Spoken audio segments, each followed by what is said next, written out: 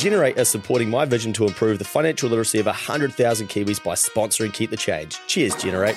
Head to generatekiwisaver.co.nz/change to find out more. Getting in the KiwiSaver fund that suits you and your situation is key to making sure you're maximising your investment. Generate are an award-winning KiwiSaver provider with a track record of long-term performance, and they can help you do exactly this. Their advisors can meet with you to talk about all your options when it comes to KiwiSaver to help you decide what's best for you. Too many people never get KiwiSaver advice, but not you. Go to generatekiwisaver.co.nz/change to book a no-obligation chat with a Generate advisor. A copy of the product disclosure statement is available at generatekiwisaver.co.nz. The issuer of the scheme is Generate Investment Management Limited, and of course, past performance does not guarantee future returns.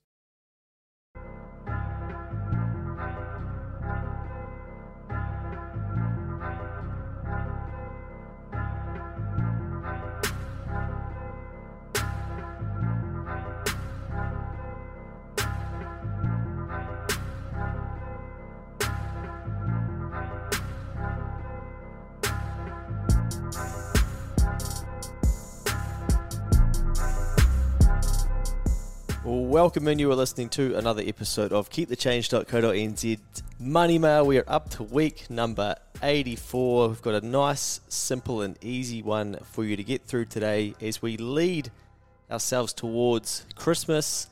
Next Friday will be Christmas Eve, so hopefully you'll read that bright and early at 9 o'clock. Of course you will not, because you'll be opening gifts and giving them out from Santa. But take some time to ensure that you continue to learn over the festive season. I thought we were going to go past 5,000 people this week, but we still haven't.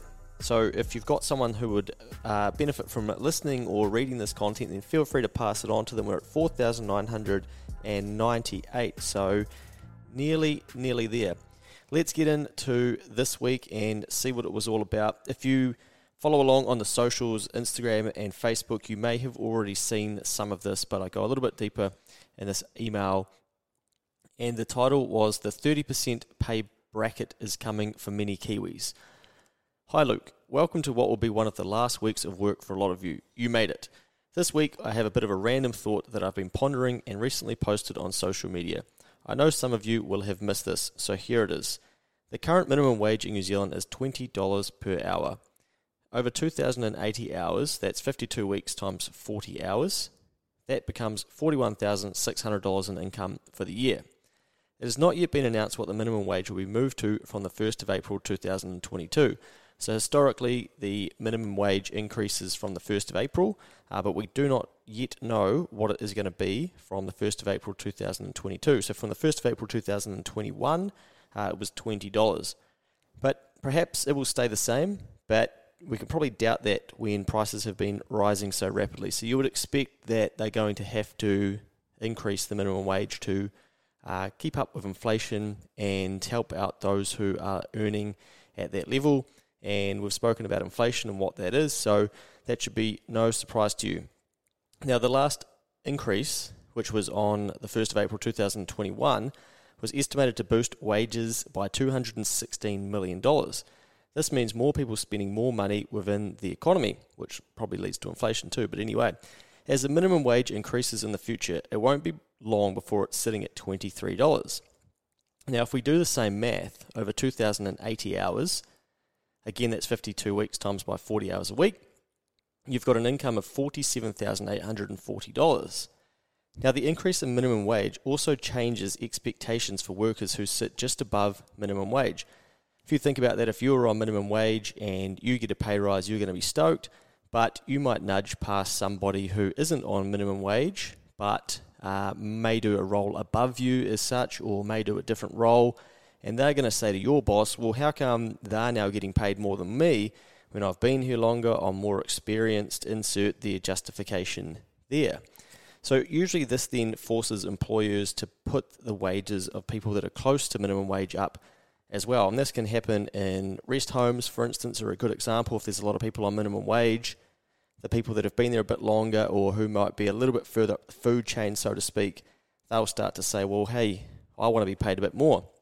So then slowly this puts pressure on wages to rise as well. So not just for those on minimum wage, but for people that are close to it. So this is because people see the gap closing between what they're getting paid and what someone on minimum wage is getting paid. Often this leads to them asking to be paid more, as they can see it to be unfair that they aren't getting an increase. As we raise these incomes, something else is happening. We're getting people closer and closer to a 30% tax bracket, which kicks in from $48,000 of income. We will need to educate people that this isn't 30% tax on all of their or your income, but only the income above $48,000, and we'll go through the tax brackets in a second.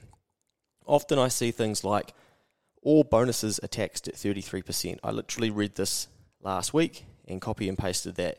This one's another copy and paste off of the Facebook page. Or I hear things like, I remember hearing from someone a few years ago that they didn't want a pay rise as they didn't want to pay more tax. My mind was blown. This is all due to our lack of understanding of how the progressive tax system works. Now, being a good learner of financial literacy, you will understand the progressive tax system because you would have read about this in a prior money mail. If not, you can go back to the blog and read about that, or go and have a look on the Instagram or Facebook page. But the progressive tax system ensures that as we earn more money, we progress higher up into tax brackets. It doesn't mean that all of our income is taxed at that one rate. So it's only the income above the tax bracket which is taxed at the new rate. So the personal income tax rates are from $0 to $14,000, 10.5%. So if you earned between $0 and $14,000, you'd be paying tax at 10.5% on that income. From $14,001 to $48,000, there's a tax rate of 17.5%.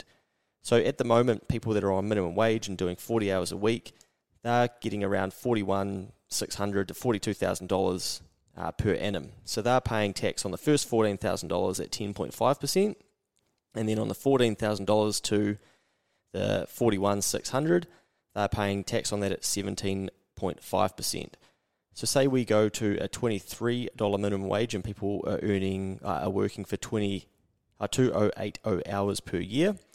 That first $14,000 is going to get taxed at 10.5%, and then their income up to $47,840 is going to be taxed at 17.5%. So it's not your total income, therefore means you're taxed at the same tax bracket. You go up for the bands as you continue to earn more. So what's going to happen is once people go beyond $48,000 and earn between $48,000 and $70,000, the income above the $48,000 and between that and $70,000 will be taxed at 30%.